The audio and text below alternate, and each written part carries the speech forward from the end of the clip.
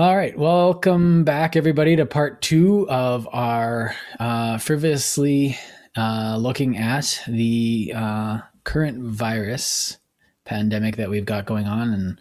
And we've got our special guest star, Megan, who is our resident expert on anything biological. So we talked previously about what a virus is, transmission, risk factors. We also looked at a little bit of immunology, and as well, we kind of dived into some data literacy and effect of the media on all this. So for our second part, where did you want to start, Megan? So, I was going to start with talking a little bit about the vaccines and what they are, how they work. Because we have some new types of vaccines here that don't work the way that are a little bit different than what the traditional ones we have are. So, that was kind of the plan to talk about those, and then we'll go from there. So, we'll start with the MR. Sorry, you want to start maybe with the traditional vaccines, and then we'll say how these ones are different, maybe. Injecting. That way it'll give people a baseline of what we normally do versus what we're actively doing. Okay, that sounds good. So there's generally, you have live and inactive or not live vaccines. So your live vaccines are when you have like a crappy version of the virus. So you have a virus that sucks a whole lot, but still looks like the actual virus.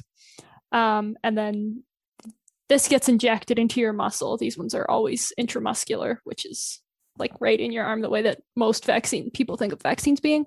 And they actually do replicate in your cells, but they don't cause damage. So you might get like a few symptoms, but these ones are generally more effective and last longer because they behave more like viruses. And this includes your MMR, is the most common live virus vaccine. What does MMR stand for? It's the measles, mumps, and rubella vaccine. Now it also has varicella, which is chickenpox often, but it depends, regional differences for that one. I love vermicelli. good for you. So that's your live vaccine. So also included in this might be like smallpox, which was based on cowpox, was live at some point. There's the original polio vaccines were also live, but those were found to cause some nasty side effects and infections, so they were no longer used.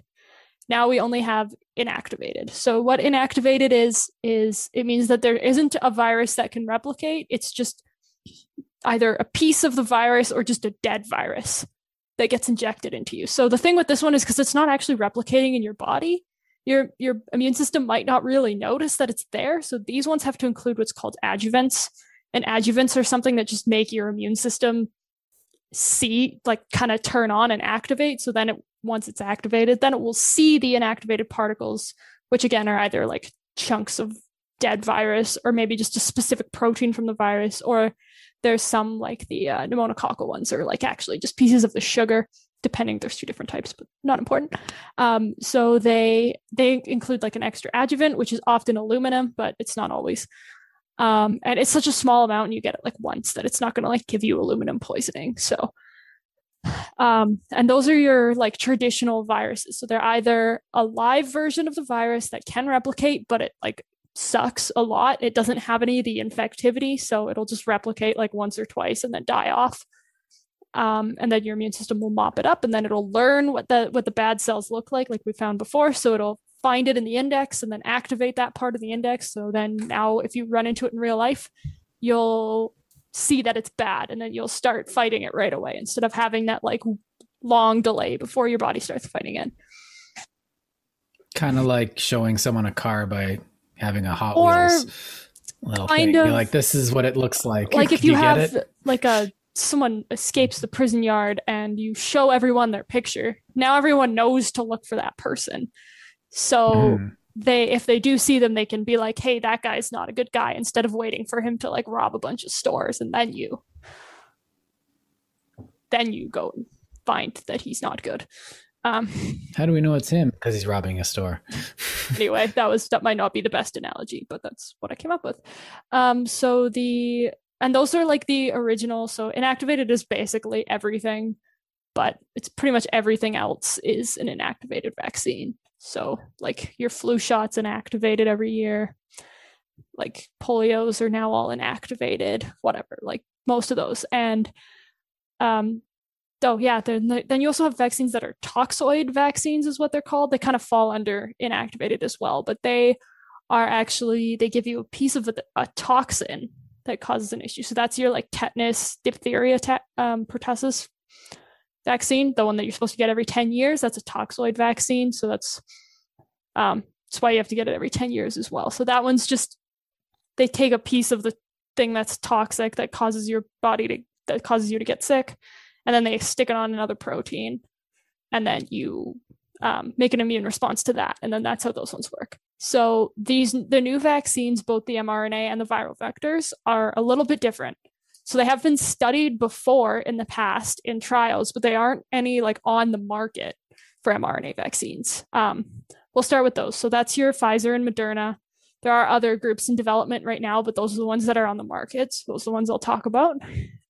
So the way that these work is, they have a piece of mRNA. So what that is, it's messenger RNA, and it contains instructions for how to make the spike protein.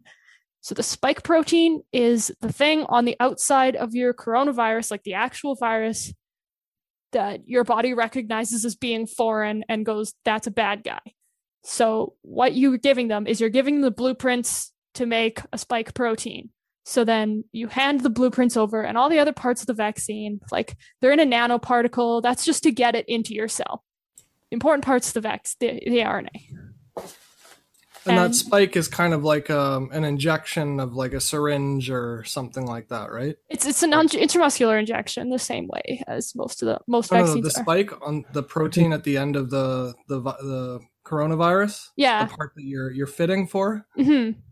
I think this is sort of supposed to be a question. Is that the way that like a harpoon that goes into the cells that it's infecting? It's more that it's what binds to that. It's what it binds to on your cells to allow it to enter the cell. So it actually binds to angioconverting enzyme 2, which isn't really important. So is it like it gets stuck like a hook, or is it something that like grabs on and injects itself? Like it binds to the outside of your cell, and then once it's bound, then your cell's like, oh, friend, so it just takes it in. Oh, so it absorbs it. It's not like forcing its way in or anything like that? No, it's just once it binds, then it gets absorbed, essentially. I got this Jerry Bruckheimer idea of like a Tom Clancy version of virology. Are we trying to make virology about rape? I don't know what's happening. No, I'm trying to make it easier to comprehend, like a SWAT team breaking into a building, but it's not like that. It's more like standing at the door long enough that somebody lets you in. A little bit, yeah. Because like your cells aren't smart enough to have SWAT teams. They're just hanging out, doing their thing, and then if something shows up and binds, it's like, oh, hey, friend. So it's like a passive-aggressive infiltration. Something like that, yeah. Yeah, but a bad friend. It's not a good friend. Some like manipulative. Like, stop eating my chips. Mm-hmm. Yeah. Wipe this. Sorry, the visual helps. Yeah. Okay. So yeah, where was I? Yeah. So basically, you're talking about the binding. Yeah. So you have a particle, which is it's like nanoparticle, which is just a really small particle. It makes it sound cool and sci-fi, but it's not. It's just a little ball. Like we talked about it earlier with like the balls of the lipid bilayers. So they're like water on the middle, and that go over the D20. Yeah, that go over the D20. But this time there isn't a D20 in there. It's just some mRNA. So it's just some free floating RNA. So once it goes into the cell, then the RNA. So the RNA is like designed to look like our own RNA, so that our body, like the mechanisms to create protein in our body aren't smart enough to differentiate. Like you can like manipulate them to make what you want them to make. That's what viruses do generally. So they see this and then they just make the protein. And then what happens is your body produces a whole whack of spike protein and then like releases it outside of the cell. That's part of like the instructions for the protein, is to like, once you make this protein, just release it outside of the cell. So it does that. Now, once it's outside of the cell, you have those adjuvants present that I mentioned earlier as well. So they're making sure that your immune system's turned on. And once your immune system's turned on, then it will find those spike particles and be like, oh, that's a bad guy. So then the whole process of like recognizing it and getting the B cells to turn on and like make your antibodies. So then you make your antibodies. So then if you run into a real coronavirus in the wild a month later, then your body will recognize right away that it's a bad guy and will attack it. And then you won't get as sick. Yes. I just had a neat idea I never really thought of before, but correct me if this is wrong. Is that like mean to say every single cell that can distinguish a good cell from an invasive cell, or a protein, I mean? Like, in order for it to communicate it, they all have to physically have that block of code to recognize it? So there's like an unbelievably interesting and technical process that occurs like when you're an embryo and a baby, like before you're born, where you have all these, there's a, like this ridiculous genetic shuffling where like the parts of the sequence that like look for specific antigens like gets shuffled randomly in your DNA. And then you have this vetting process where they're all produced. And then if they bind to other cells, they get destroyed. And this happens before you're born. So that by the time you're born and you're existing, you aren't attacking your own cells. In theory, autoimmunity still does happen, but so that you do recognize other cells. So yeah, there's just a bunch of cells that are just hanging out, waiting.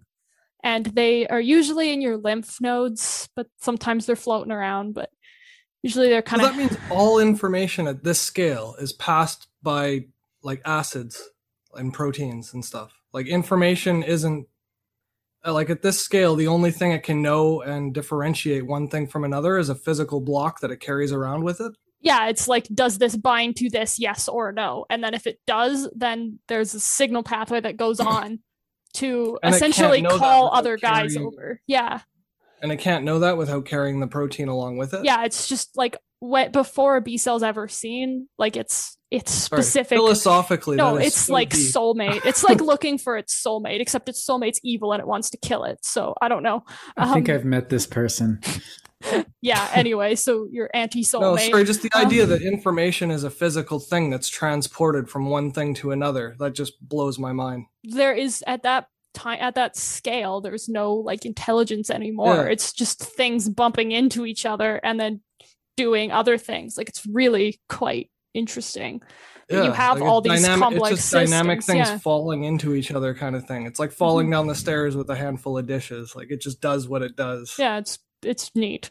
That is neat. Sorry, it just tripped me up. Good. Yeah. So the once those B cells are active, then, and that's why when you get a vaccine, you get like your immune response happening. So you get pain in your arm, which is literally just inflammation. And like you might damage the muscle a little bit by putting a bunch of liquid into it, but it's mostly like just inflammation. And the adjuvants that they put in there are like pretty good, which is why the COVID might be a little bit more than some other vaccines, but it needs to work. So, and then that also explains why like some people get like the systemic symptoms, but that's like your fevers and your just like general blah feeling. And like that's why you get those, because you're that, like if you do feel sick after a vaccine, it's because your immune system's working and it recognized that there's a problem and it's getting a response. So that's sometimes actually seen as good if you actually have some symptoms after getting a vaccine. And that's also why the second shot is usually worse, because once it's seen it once, now it's prepared to see it again. So the second response is usually stronger than the first because it's already looking for that guy. And then the third response is even stronger. It doesn't like keep getting stronger with every response, but there's diminishing returns. But there's definitely like a big difference between the first response and the second and the third are pretty decent. So that's why they have 2 shots as well, is to just get it to that point where you're going to actually respond well enough to prevent you from getting sick enough to need to go to the hospital. And I heard that, I don't know if this makes sense or not, but I heard that there's the second dose may not even need to be a full dose, like only a half dose maybe would be sufficient. They're playing with that, yeah, but it's just evidence is kind of... Is that common in vaccines where you don't actually need a full booster, the second booster versus the first, or are they usually the same? Or I think thought that it's was to get usually more the doses same. out too. That could Like- that's definitely part of it. It's usually a booster dose is just the same thing. Like sometimes you have different amount of antigen in it for like kids and adults, and so there's like a different type of flu shot that has more antigen, which is for older adults, because sometimes they don't have the same like amount of immune response, just because when you get older your immune system isn't as strong as it used to be. age. Yeah. Sorry, Jordan said something there, and then I couldn't hear. Jordan's having a snack. A snack. Yes. Yeah, I'm always. I know. Just another to go back to the vaccines. They also have the viral vectors. It's your like AstraZeneca and the Johnson and Johnson as well. So really, the main difference with that is instead of putting it inside just a nanoparticle, just the like lipid ball, it's actually inside a different virus. They actually use a chimpanzee adenovirus. So adenovirus is just a completely different species brand of virus that causes the common cold sometimes. But they are using a chimpanzee version of it. It can't make you sick because they inactivate it and they take out all the bad stuff that would make you sick.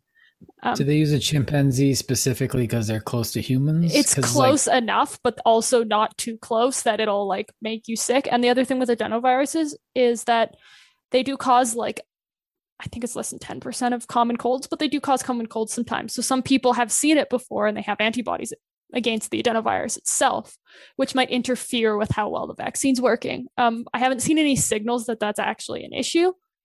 With this one, they are using a different like species of adenovirus than what we would have seen in humans. So that might be part of it. I'm speculating. Well, when did we start vaccinating people?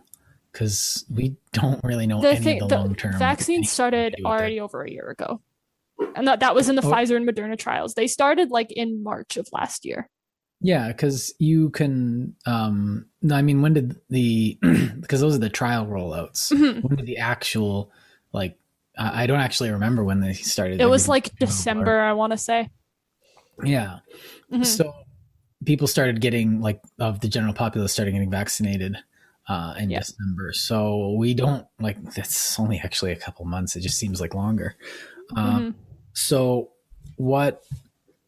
Another point that I'll make with vaccines is because vaccines get cleared from your body within like a week or two, long-term effects from vaccines don't really happen because it's gone from your body. Like once it's in your arm and then it gets cleared. So like that's one of the good things about vaccines is that they're not going to like give you cancer 30 years down the road because they don't stay in your body.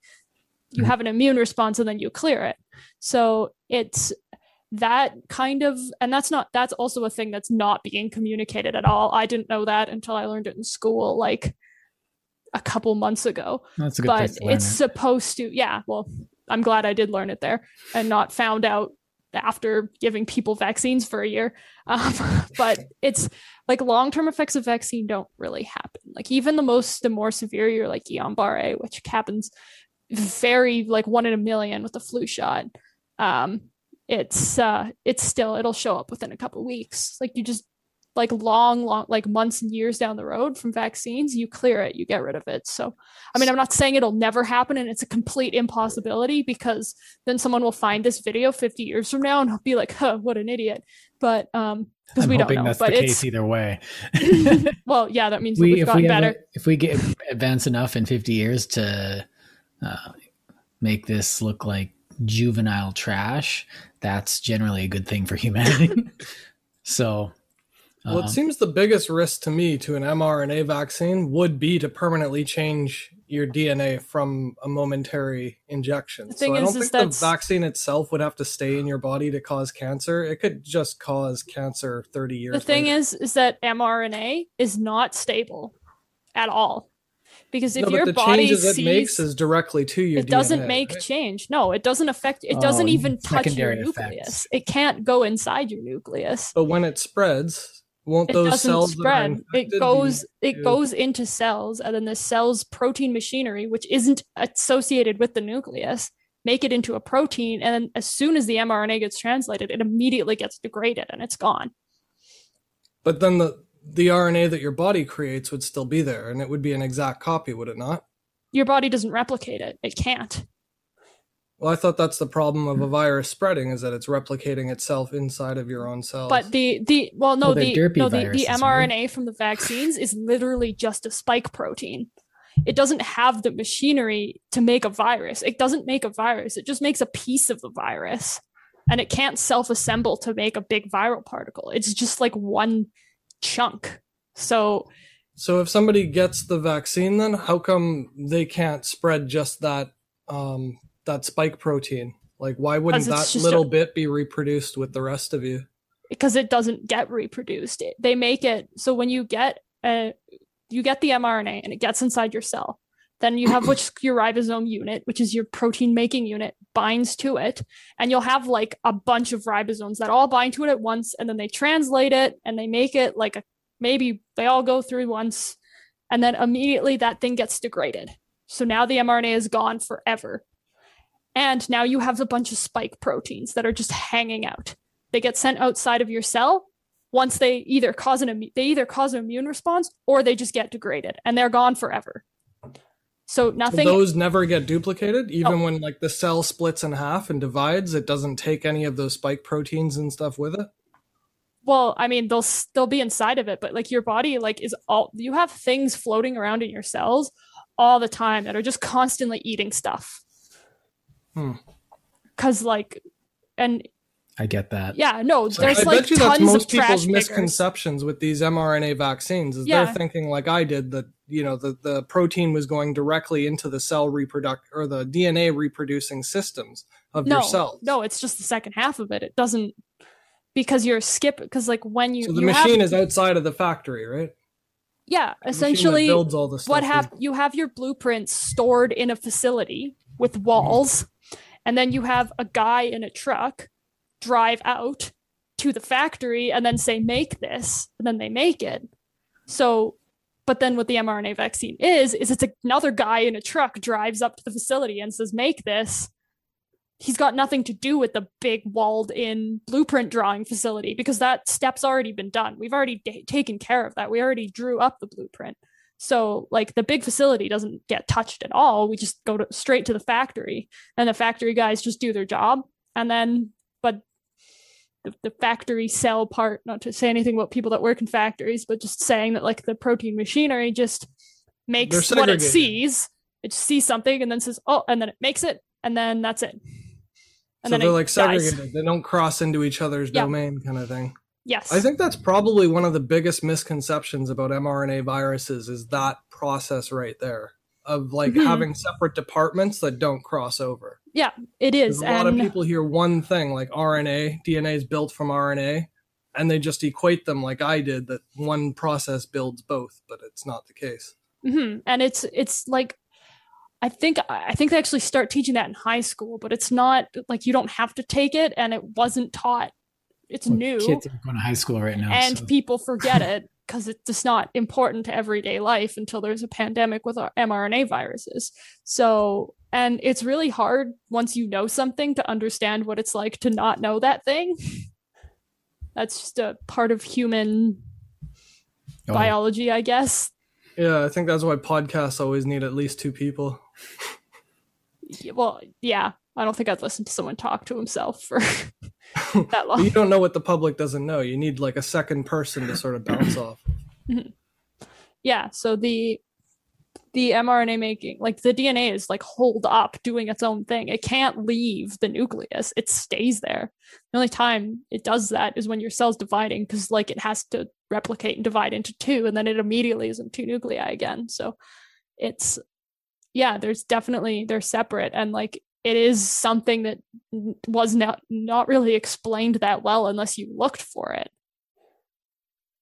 Yeah, and you knew what to look for. Yeah, because they kind of were just saying the vaccine's out, take it, or you're an evil jerk. And it's like, first of all, it's like I'd love to, but 35, self-employed, not in the healthcare sector. Oh, and I sometimes get a sense of what people know, because like my family will call me and ask me like, what's up with this new vaccine? I heard something about it. And so then I kind of get a sense of what people know, but it's hard when I'm like studying all the time to know what's going on around me sometimes.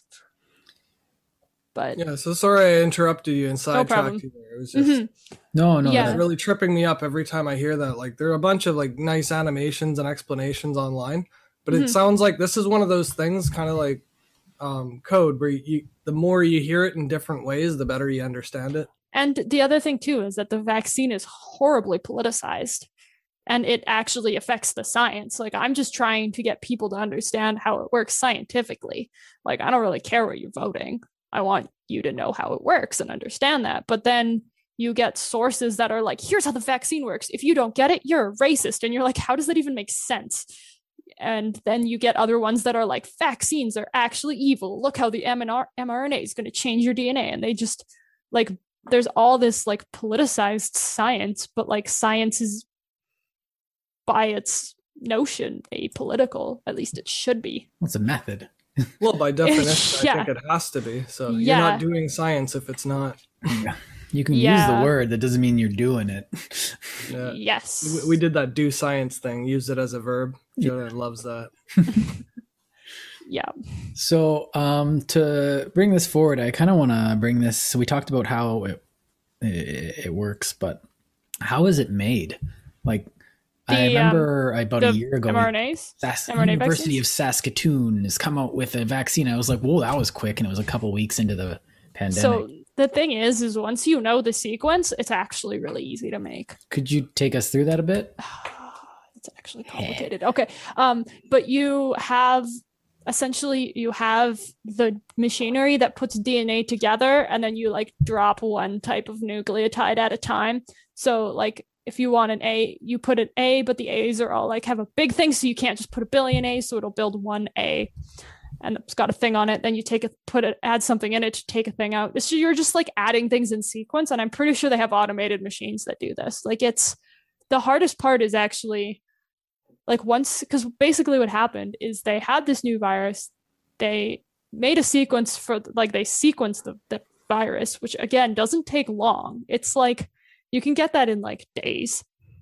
It's pretty fast. Their genomes are small, so it's fast. And then you take that, and then you need to make it into something that your body recognizes as mRNA, because so you have to like add your poly A tail and whatever. That doesn't matter, but you have to make it look like our mRNA.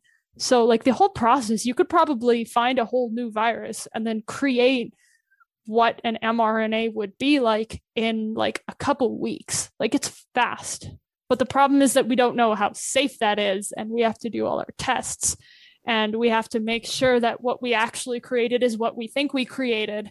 So we'll make a process and be like, oh, we made this, but then you have to make sure that what you made is actually that, and it's pure, and there isn't, like other issues in it. So even then you have to now make a couple billion doses. And that's part of the problem with like, because there's things keep getting pushed back, right? Because like making millions of copies of something is harder than making hundreds of copies of something. So, I remember hearing something about chicken eggs and gestation and stuff like that. Now, so they used how to do you that actually make a vaccine? They used to use, and I think they still do use it for the flu vaccines, because the flu vaccines is like we've got a formula already, and we just need to wait to predict what strains are going to be the most important flus running around that season, and you want to hit the ones that are going to be like more damaging, essentially. So your best guess on what the most important flu strains will be, and then you basically take those and you make it so that they can't infect people anymore. So basically one of the ways to do that, to inactivate a virus, is to take a human virus and grow it until it can grow in chicken. But now you making it grow in chicken has made it to a point where now it can't really infect humans very well anymore. And like in a live chicken? No, in an egg. Okay. Because this is how like a way that they kind of like a way to like inactivate a vaccine. You can also like blast it with UV, or nowadays you like basically engineer the specific part you want it against. But vaccines, like most drugs, what people do first and what's effective kind of ends up being the standard. So now if you make something else, it needs to be cheaper and or better to be marketed and to be used. But now yours has less data, so now no one wants to use it because it's new. And known, unknown, unknown, unknown is definitely a thing in medicine. You're showing up first and best dressed. Yeah, like Yeah, and it almost adds a layer to the thing that you're trying to figure out, right? Well, because like by changing it into a chicken virus, you've actually changed the virus, and you don't know which part you've changed. Like, yeah, well, that's why it takes time to make, because you have to do it until it makes something that's still gonna work. yeah, exactly, and that alone needs its own tests and its own trials and its own experiments. Just Yeah, to and they'll calibrate take it to that the test. experimental phase, but like there's way more complicated than what I'm explaining. And if you really wanted to know, you'd have to get into scientist, because like I just have a very cursory understanding as somebody who's just going to be issuing the vaccines, just enough to answer questions. Though I will say this Where is do you new. put it? Yeah, I can describe the CRISPR format. I've actually read some papers on that. Yeah, the CRISPR's pretty sweet. That's not used to like make things yet, but just before we move on to that, I want to note that like even the flu shot, if you are like allergic to chickens and eggs, you can get the flu shot now. They have found that that's not really an issue, and there's always EpiPens around if it is, but it's not really an issue. So if you are super allergic to eggs and you've never gotten a flu shot, we have removed that and we can give you flu shots now. Is that just a recent development, or it's like last couple of years? Oh, cool. Last few years, yeah. Because I do remember hearing that like super don't give to anyone with chicken allergies. When I was like doing my last degree, I had a prof from the microbiology lab where they do flu shots in Canada. So, or where they like make the vaccine, do research on it. So, and he was saying like, yeah, can't give it to people with chicken allergies. But now recently it's like, yeah, you can do that. Okay. So I don't know when it changed. The newer methods of CRISPR, they can do with batch encoding. So if you just have to find any other piece of DNA that has that sequence and then chop those ends off and then use that as a guide to set the CRISPR thing forward. Yeah. So rather than having to drop one droplet, you can automate them now. They just have machines that can do them but they have the process refined. Okay. I knew that they would have developed something. Like my genetics knowledge is like 5 years out of date now. So could for the layperson, can we give a definition of CRISPR for those who don't really know what the heck's going on? Oh yeah, I should look it up because I always forget one of the 5 letters in the acronym. It's I don't remember what it means, but it's basically a bacterial enzyme that what it would do is it would recognize specific little DNA sequences that were viruses, and then it would take those sequences, remember them, and then if they ran into that virus again, it'd chop it up. So it's kind of like an immune system for a bacteria, but it's specifically recognizing DNA sequences, whereas our immune system recognizes proteins and and the proteins handy with thing sugars. Too is that you can feed it a string, and that string that you feed it will tell it where to start, where to stop, and what to put in the middle. So all you have to do is engineer that string, and that's what you feed it. Okay. It just allows you to amplify creation. So it's a technique to allow you to make DNA sequences faster and better. Yeah. So it's a technique because it sounds like it's a type of machine or a process or something. Yeah, and it's something. It is sort of a machine and a process because the machine is developed for the process, and the process is developed for the schema. I remember clustered, regularly interspaced, short palindromic repeats. I remember reading about it recently with regard to making new types of wheat and rice. Yeah, it's definitely already being used in. There's a lot of I've heard good things to be about honest. GMOs. I had to do some like agriculture in my genetics degree, and to be honest, I found it obscenely boring and hated it. You don't like plants though. Whatever. I'm not interested in plants biologically, just that's a personal thing. So I kind of slept through that class. So I know that there's a lot of work going on in like modifying wheat and modifying like corn and rye and all the like things that we eat. I just didn't care at the time, so I don't really remember most of it. So on the path of dispelling myths, maybe you can put 2 cents into I heard lately some people are worried about taking vaccines because of the development process included some fetal tissue or something like that. Do you know? Stem cells. Have you heard anything about that? I don't know. Sounds like a rumor. To be honest, it might be. I don't know. Like, I thought it was just trolls at first, but I looked into it, and there's actually like part of the process. So, as most things, it's not completely untrue. It's just It might just be a cell line. Well, they use it in the development, confirmation, and production processes, like part of the experimentation. They use some fetal tissues. So I guess technically, if you're against them using fetal tissues at all, any part of the process should make that out of bounds for you. Yes, so what they use is fetal cell lines. So instead of like, it's not actual, like at one point it was harvested from like probably a umbilical cord or something. And then they turned it into like an immortal cell line that you use for experiments because they're human cells and they're like undifferentiated human cells. And you use them to like for experiments for safety and like to grow it and stuff. How is that different from a stem cell then? It is a stem cell. Oh, it is a stem cell. That's exactly what it is. Yeah. They just say fetal cell lines to freak people out. Like it's a stem cell. Oh, well, that actually legitimately confused me. No problem. I thought it was something different because they used a different word. Yeah, it's sometimes, again, politics get into science a little bit. You don't want to hurt. Yeah, I'm seeing that more and more. Mm-hmm. Let me show a picture of a cute baby. Well, I didn't notice it as much in my last degree, but now I'm doing a degree with medical backgrounds. It's all over the place. So,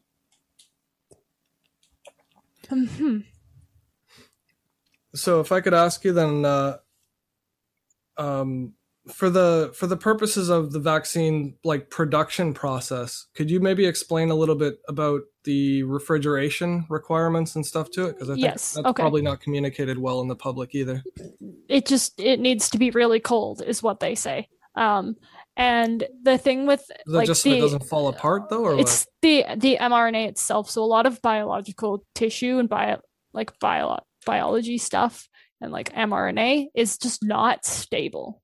So the only way to have it stable is to keep it at like minus 80 degrees Celsius, or the Moderna's minus 20. But it's the thing is that it'll just fall apart once it's warm after a certain amount of time. And then once it's like if you like take ice cream, think of it as ice cream.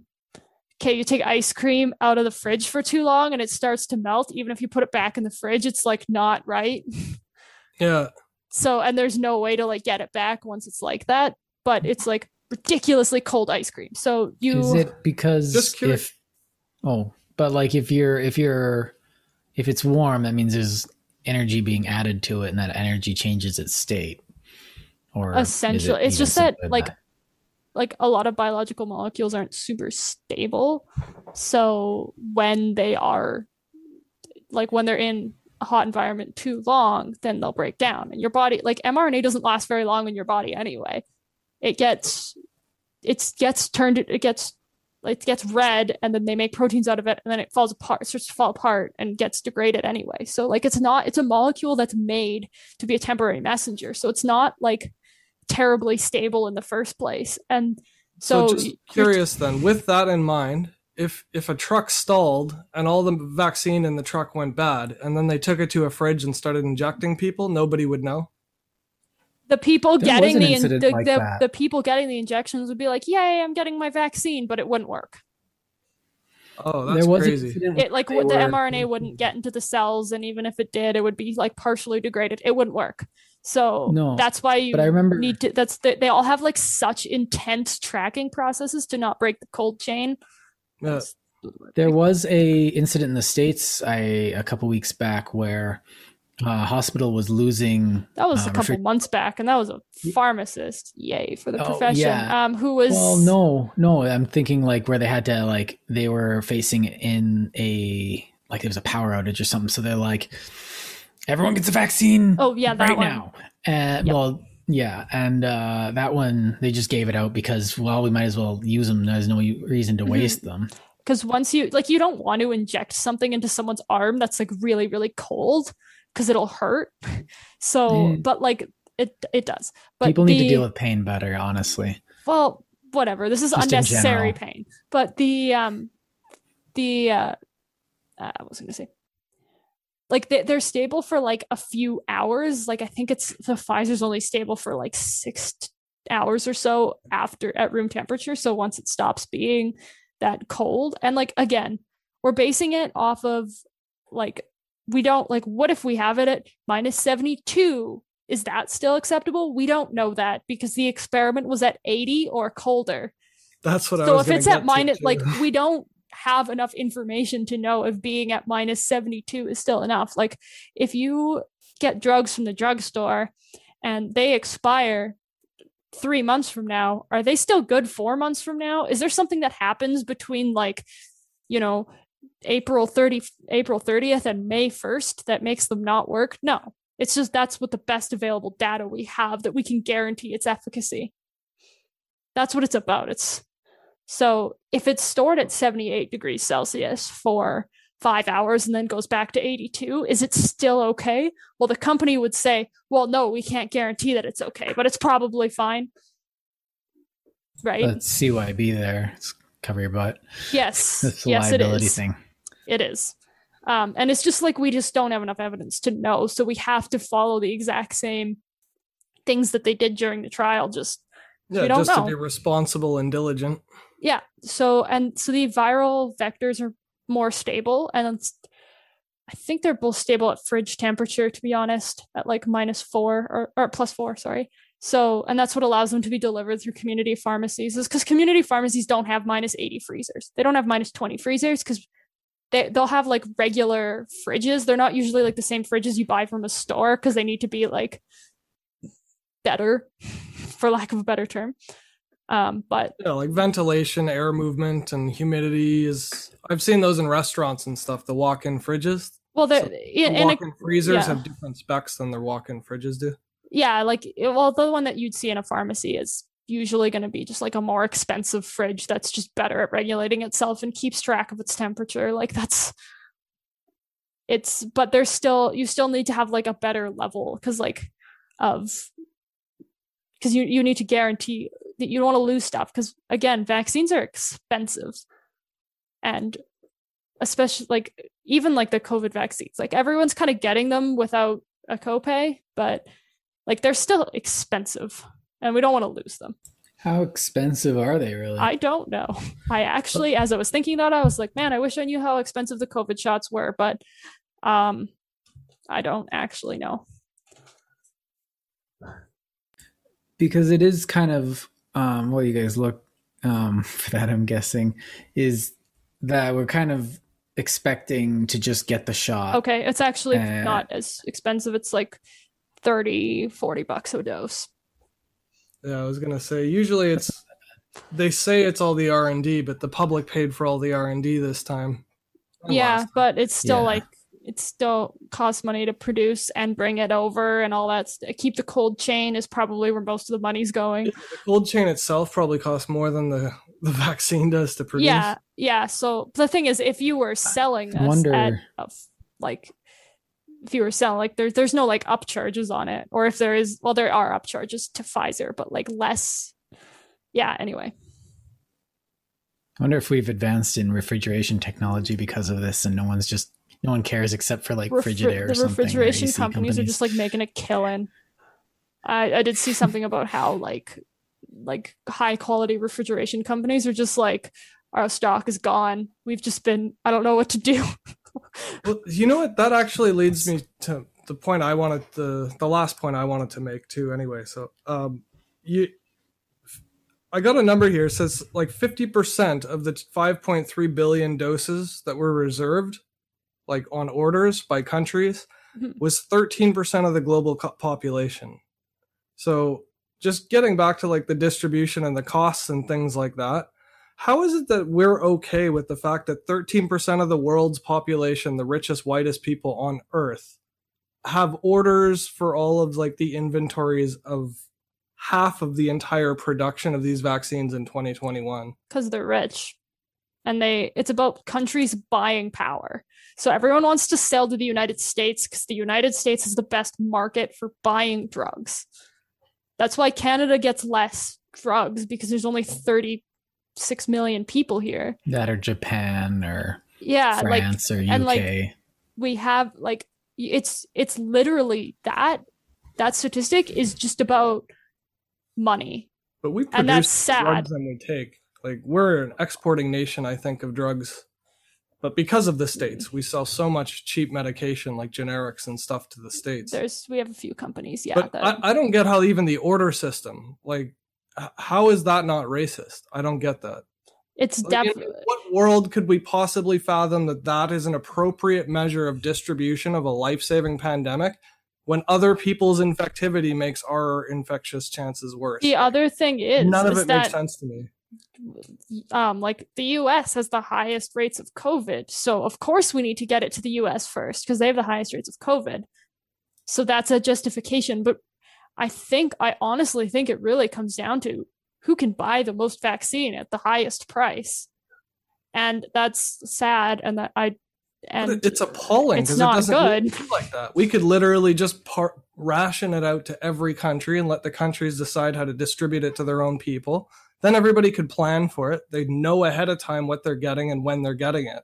But this pre-order system where countries like Canada are getting 2 or 5 times more than they need on order just because they want to put orders in for every single company's vaccine. Well, you need that's some just kind of demonstrably the worst possible approach to resolving a pandemic, right? Now, we do have mechanisms. Now, now you'd need some kind of transnational entity to handle such a thing over the national ones that the world is doing right now. So, but the thing is that the transnational or the international community on this has either been corrupt or silent on this. So you get someone like the UN who was supposed to have enough political clout to deal with this, but they haven't really been hearing anything. And the WHO has been talking out both sides of their face for since the beginning of this thing. So it's being left to those national governments and to very naked capitalist interest to jump in. The UN I'm pretty sure it was the UN that had the program that you're supposed to give your extra vaccines to other countries. Correct me if I'm wrong on that. Yeah, it was like an agreement, but no, there's no accountability. There's no enforcement of it. They're not helping countries plan. They're going to blame countries for a stupid, corrupt, and inefficient rollout, but you won't tell them when they're going to get a plane load full of pallets of medication. Well, if you need a cold chain, then you have to be prepared. Yeah, and it's the entire process. Yeah. This is the best way to approach a human being crisis, by denying some human beings based on borders and political affiliations. I hate to say this, but it's probably just that there's not enough oversight. It's not like people being malicious and being like, how can I make the most money? It's just a lack of oversight. But it can't be a scientist who came up with this plan. Oh, no scientist would have ever come up with this as an efficient idea, as a way to save the world, And they could have asked anybody at any university, any professor around the world would have said, this is the dumbest possible way to roll out a vaccine worldwide for a human being crisis. And nobody cares. That's, again, one of those things journalists are just dropping the ball on, in my opinion. Because you're making things worse by being unprepared, by being blunt with your vaccine. I feel like it's part of, because I can't say it's racist because there's no one being overtly haha, screw Africa. But at the same time, the result is that Africa is kind of getting screwed, but at the same time, we are experiencing something on such a large scale that we're almost stuck with doing what we can and witnessing the tragedy of it. And when it comes to, and I hate to say this and be that guy, but if your neighborhood's starving, which family are you going to feed first? Well, you're going to feed your first, and then you're going to feed your neighbors, and then you're going to feed their neighbors in that order. And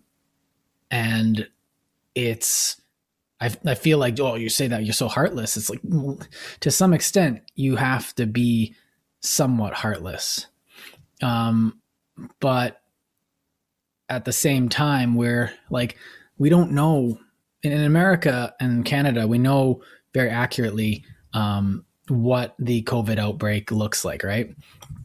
So, but in these developing countries, we have no idea what's going on. We have no idea. Like in Africa, the only country that we really have a good sense of what's going on is in South Africa. And in Asia, you keep hearing we have no idea what's going on in, like, what's really going on in places like Iran or North Korea or some of the smaller Balkanized states in the steppe there. And Russia's just a big question mark, and China's just a big lie.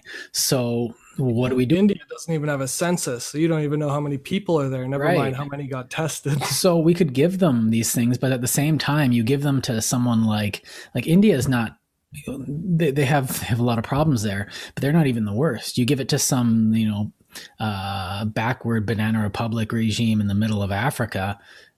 What's to make sure that government, which you don't even trust to maintain human rights of their citizens, if there even are citizens there, because, you have monarchies and warlords set up, what's to say that they are going to distribute this in a responsible manner themselves in an appropriate manner? So what do? You go in with the UN, blue helmets and say, hold everyone at gunpoint and forcibly vaccinate the people that, we've determined to be the ones that need to be vaccinated, healthcare workers, those at greater risk.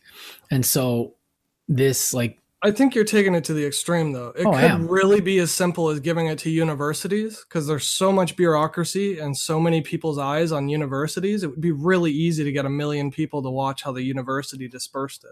So there are super quick and easy solutions they could have tried, and they just chose not to. Yeah, but if you give it to someone like Harvard, they're going to give it to only Black people or something, or only LGBT people. And then, but the point is, they have all the mechanisms and processes in place to double check people's work, because they're already a bureaucracy, right? You don't have to give it to the government to give to people. You could give it to the fishermen's union if a country is mostly a fisherman community like Ghana or something, right? So based on what your local economy is, you could give it to whatever organization that's already there, already pays for all the infrastructure. You could give it to them. Well, the other thing is the way they're going to steal it is with everyone watching. We're still only about 4 months into the vaccination campaign, and the animal might change completely in another month or two, and by September we could be dealing with completely different issues on this entire thing. We don't know. So, but as a historian, what's your idea on the way people are ignoring this as a problem? Do you know what I mean? Shouldn't we know better by now, having seen history? I hate to say it like that, but we haven't really seen anything like this before. In history before, we would have just been like, people are dying. Let's go around and make them comfortable and then die with them. Or you just wait for the tragedy to end and see what's left. And right now we're actually doing, historically, if you want to compare it relatively like that, we're, as all the problems that we're having, it's amazing what we've still been able to do, even despite all the bickering nonsense and stupidity that we're dealing with. Because you look back in history, and in the 1330s, when the Black Death hit, in relation to all the other stuff that was happening at that time, 100 Years' War, you get the cooling of the earth over the course of a couple hundred years for climate reasons we don't really fully understand. I'm sure someone does, but what they call the Little Ice Age, crop growth, so people's immune system, anyway, whatever. What do? Kill all the cats. It's just we as humans do stupid things. And the fact that saying it's amazing we did anything at all. It's kind of what I'm saying. Yeah. And the stupid shit that we are doing is, pretty indicative of humanity as a thing. And the fact that we're actually talking about what we can do. And I'm not saying it's it's just business, because there is, and I think actually one thing I've been thinking about in the last couple of days in relation to this, in this very thing, is that our society is being strained and tested right now. And the things that worked with our old system, with like the 1776 system and the post World War II institution of our system, they're being strained and tested.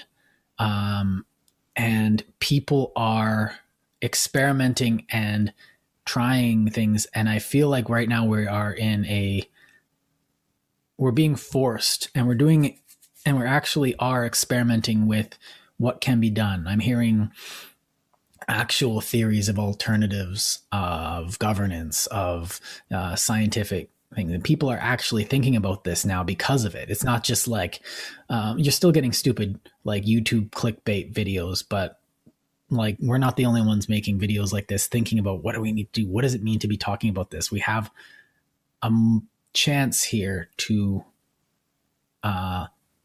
think about becoming more than we are. And I think to some extent we are taking it. And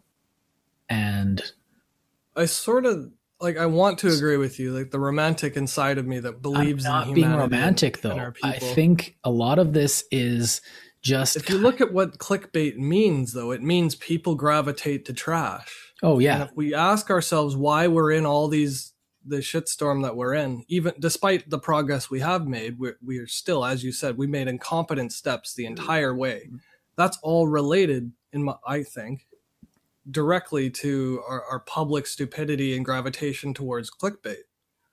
Like, that's the cause. That's the reason COVID is even an issue. They could have nipped it in the butt. But for all this fake news, like, we wouldn't have, it would have still taken a couple months, but it wouldn't have been as big a problem. But that's also hindsight. No, but nipping it in the butt means it's done in 6 months. Mm-hmm. Oh yeah. We're now out of lockdown and completely sterilized for the last year, had we done it properly or more competently. Yeah, that does. The thing is too, is that like, well, we don't always listen to scientists for a reason too. Like, scientists don't all like even people that are epidemiologists, which I knew from even before the pandemic, were like saying things like people need to wear masks all the time to prevent flu, and they don't always aren't like, they know what the best science says, but they might not always be the most aware of what's going to work and what sort of economic things are going to happen. Like, I think epidemiology's gotten a lot better, and I think after this pandemic it's going to get even better, because people are going to be analyzing again 20 years down the road. We'll know like what economic forces were really more at play, because we will be able to see it better with a lot of insight. But like, we can't blindly listen to scientists either, because they're also people that are specialized. Like, the whole point is that we need to listen. We need to look at what everyone's saying and see what different groups, that people that think differently and have different expertise together. So, and we need to look at what everyone's saying together, then make a decision based on what everyone's saying. As a historian, I think that a lot of people want change now, and they're like, and they want solutions. I want them now. We need to know what the right thing is. And we just need to get the people that know that. It's like, no one knows what the right thing is. It's part of being human. Go read some Alan Watts and like, but what we need to know is like, realize is that change happens slow and it happens gradually. And if we're responsible about it and we take the harder path, I guess, then we can make better change. But at the same time, like, we do actually have to be making a change. We can't just, one of the things that I've been complaining about, I guess, forever, is like, you get a cynical attitude and also this parental attitude towards it. It's like, oh, it doesn't even matter. And it's just that, coupled with everyone's out for themselves, that cynicism, but coupled that with what are they going to do about it? What are they like? We need to wait for, like, we're talking about scientists, but like, we are living in the same world with them. We're all here, and we can't expect other people to just go out there and solve all our problems, because then you end up in a state that is more important than the individual, when everyone's looking towards the prime minister or the president. What are they doing about the COVID? It's like, what are you doing about COVID? Well, I think all we should have to do is follow guidelines. We should be able to trust them for that. Right. I think that's sort of what we were getting at with that whole episode on trust too. Is there, when you have an established professional like scientists reporting to other established professionals like elected representatives, alone, those two together should be able to tell me how to achieve our national goal. And I should be able to follow that, knowing that that probably makes sense if that's the best they could come up with. But it's not unpatriotic. How did we deviate so far from that? And like, it's not unpatriotic to ask, are you sure? Can I see your sources? Like, because, trust isn't blind, especially when it's something this is like, here's what we think, here's the evidence. But when the Canadian government comes out with a study that says this and they only talk to 38 people, it's just like, my trust is wavering. Well, this is hard too, because people expect like hard answers, and there are no hard answers in COVID, like nothing. So politicians and like, not just politicians, but like everyone's looking for this, like, what's the best way to treat COVID? What's the best way to, like, what's the best economic changes we can make to prevent the spread? And there was, like, at least a year ago, there was no answer. No one had any idea how to do a lockdown. We were just like doing stuff and seeing if it worked. I remember there was a book that came out in 2017 of all things called Deadliest Enemy by Michael Osterholm. It was really, I read it like a year ago when this all started, and I was like, okay, this is very prescient. And he pretty much details exactly what's happening here.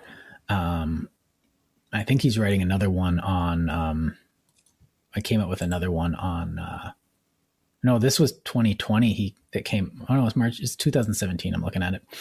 And essentially he goes through what a response would look like in his last chapter of the book. And it's even his, like, he was pretty doom and gloom. And I think we did better than he predicted in the book, but we were very messy in a few places.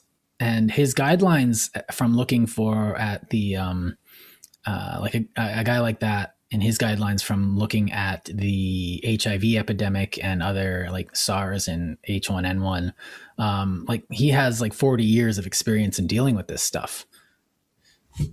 And like, no one was That's sort of my point. We've known for 40 years that this was a very real possibility. And but it doesn't feel real. That's the problem. In 2002, we had SARS. And we've had scientists telling us ever since that we need to be prepared for a pandemic. So not knowing how to do a lockdown is still part of the same problem I'm criticizing.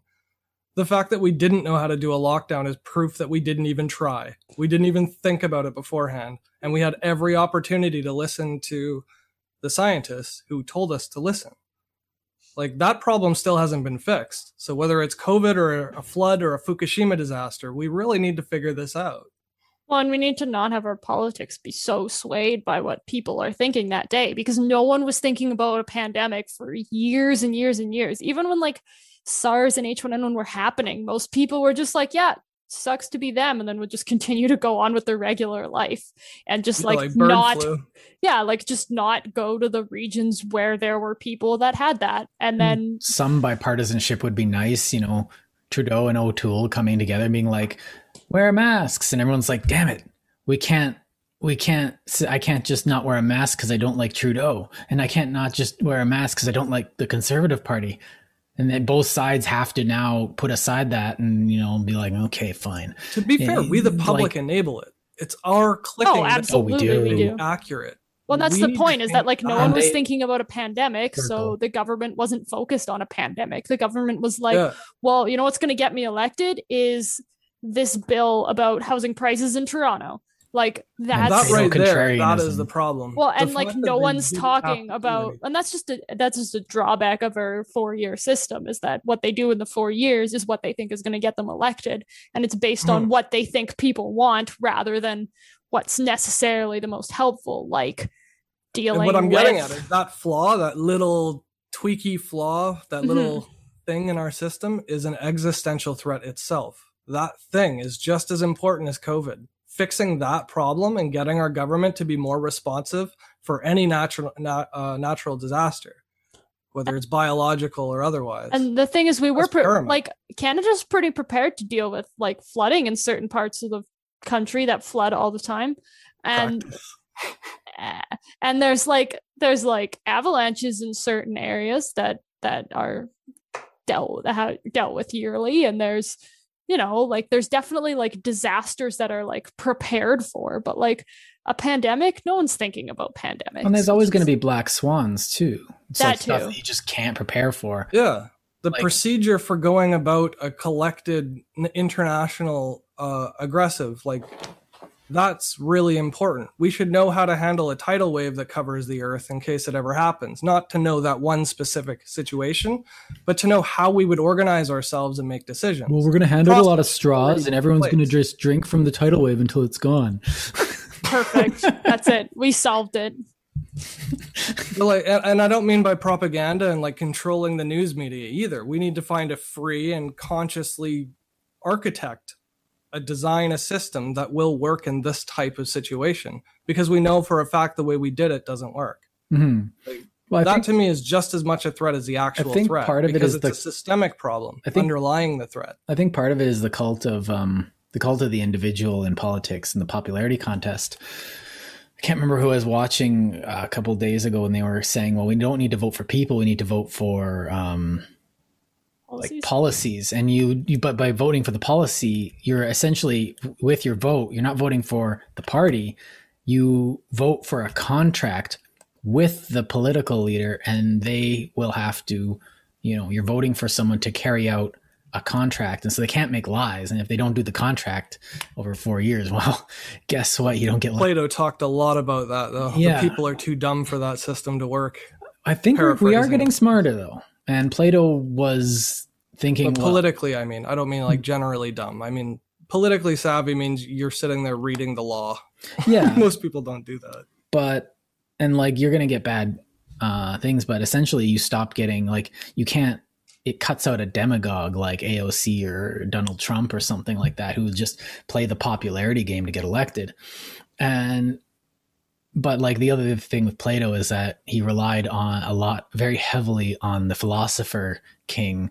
And then he's like, well, how do you make one of those? It's like, well, you just, hey, what's that? So, well, that's an old problem though. And I think, well, that's what the academy was for. It was to make that virtue. But I think in a free society, we can foster anyway. We're getting away from the COVID thing, and we could talk about this for hours. And I think I'm going to bring it back into the conclusion, because we're threatening to getting all curmudgeon about the government. So any last thoughts from Megan on coronavirus? Maybe even what can we do from here a year and a month after it all started or so? Yeah, so it was crazy and nuts that this happened at all. And I think what people can do is keep trying to keep yourself safe, keep your family safe. But also another thing that has gotten overlooked a whole lot is managing your own chronic conditions. Like we read out those lists of things that are issues like cardiovascular disease, lung disease, kidney disease, smoking, obesity.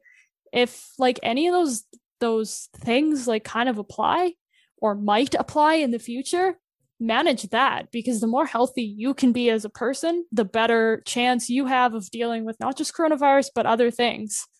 And the other thing too is like your own mental health too, because that's also important. If you're in a bad spot and you get sick, that's also that you're not going to do as well either. So managing yourself is probably one of the most important things you can do right now, physically, mentally, everything. So get outside if you can. Go do whatever you can to help yourself and protect yourself and your family. Do what you can. Be responsible. That's what I got. I guess I'll be the light bearer. use this time to do something that you would have otherwise not been able to do. Learn a language, read more, exercise more, whatever. Just set some goals.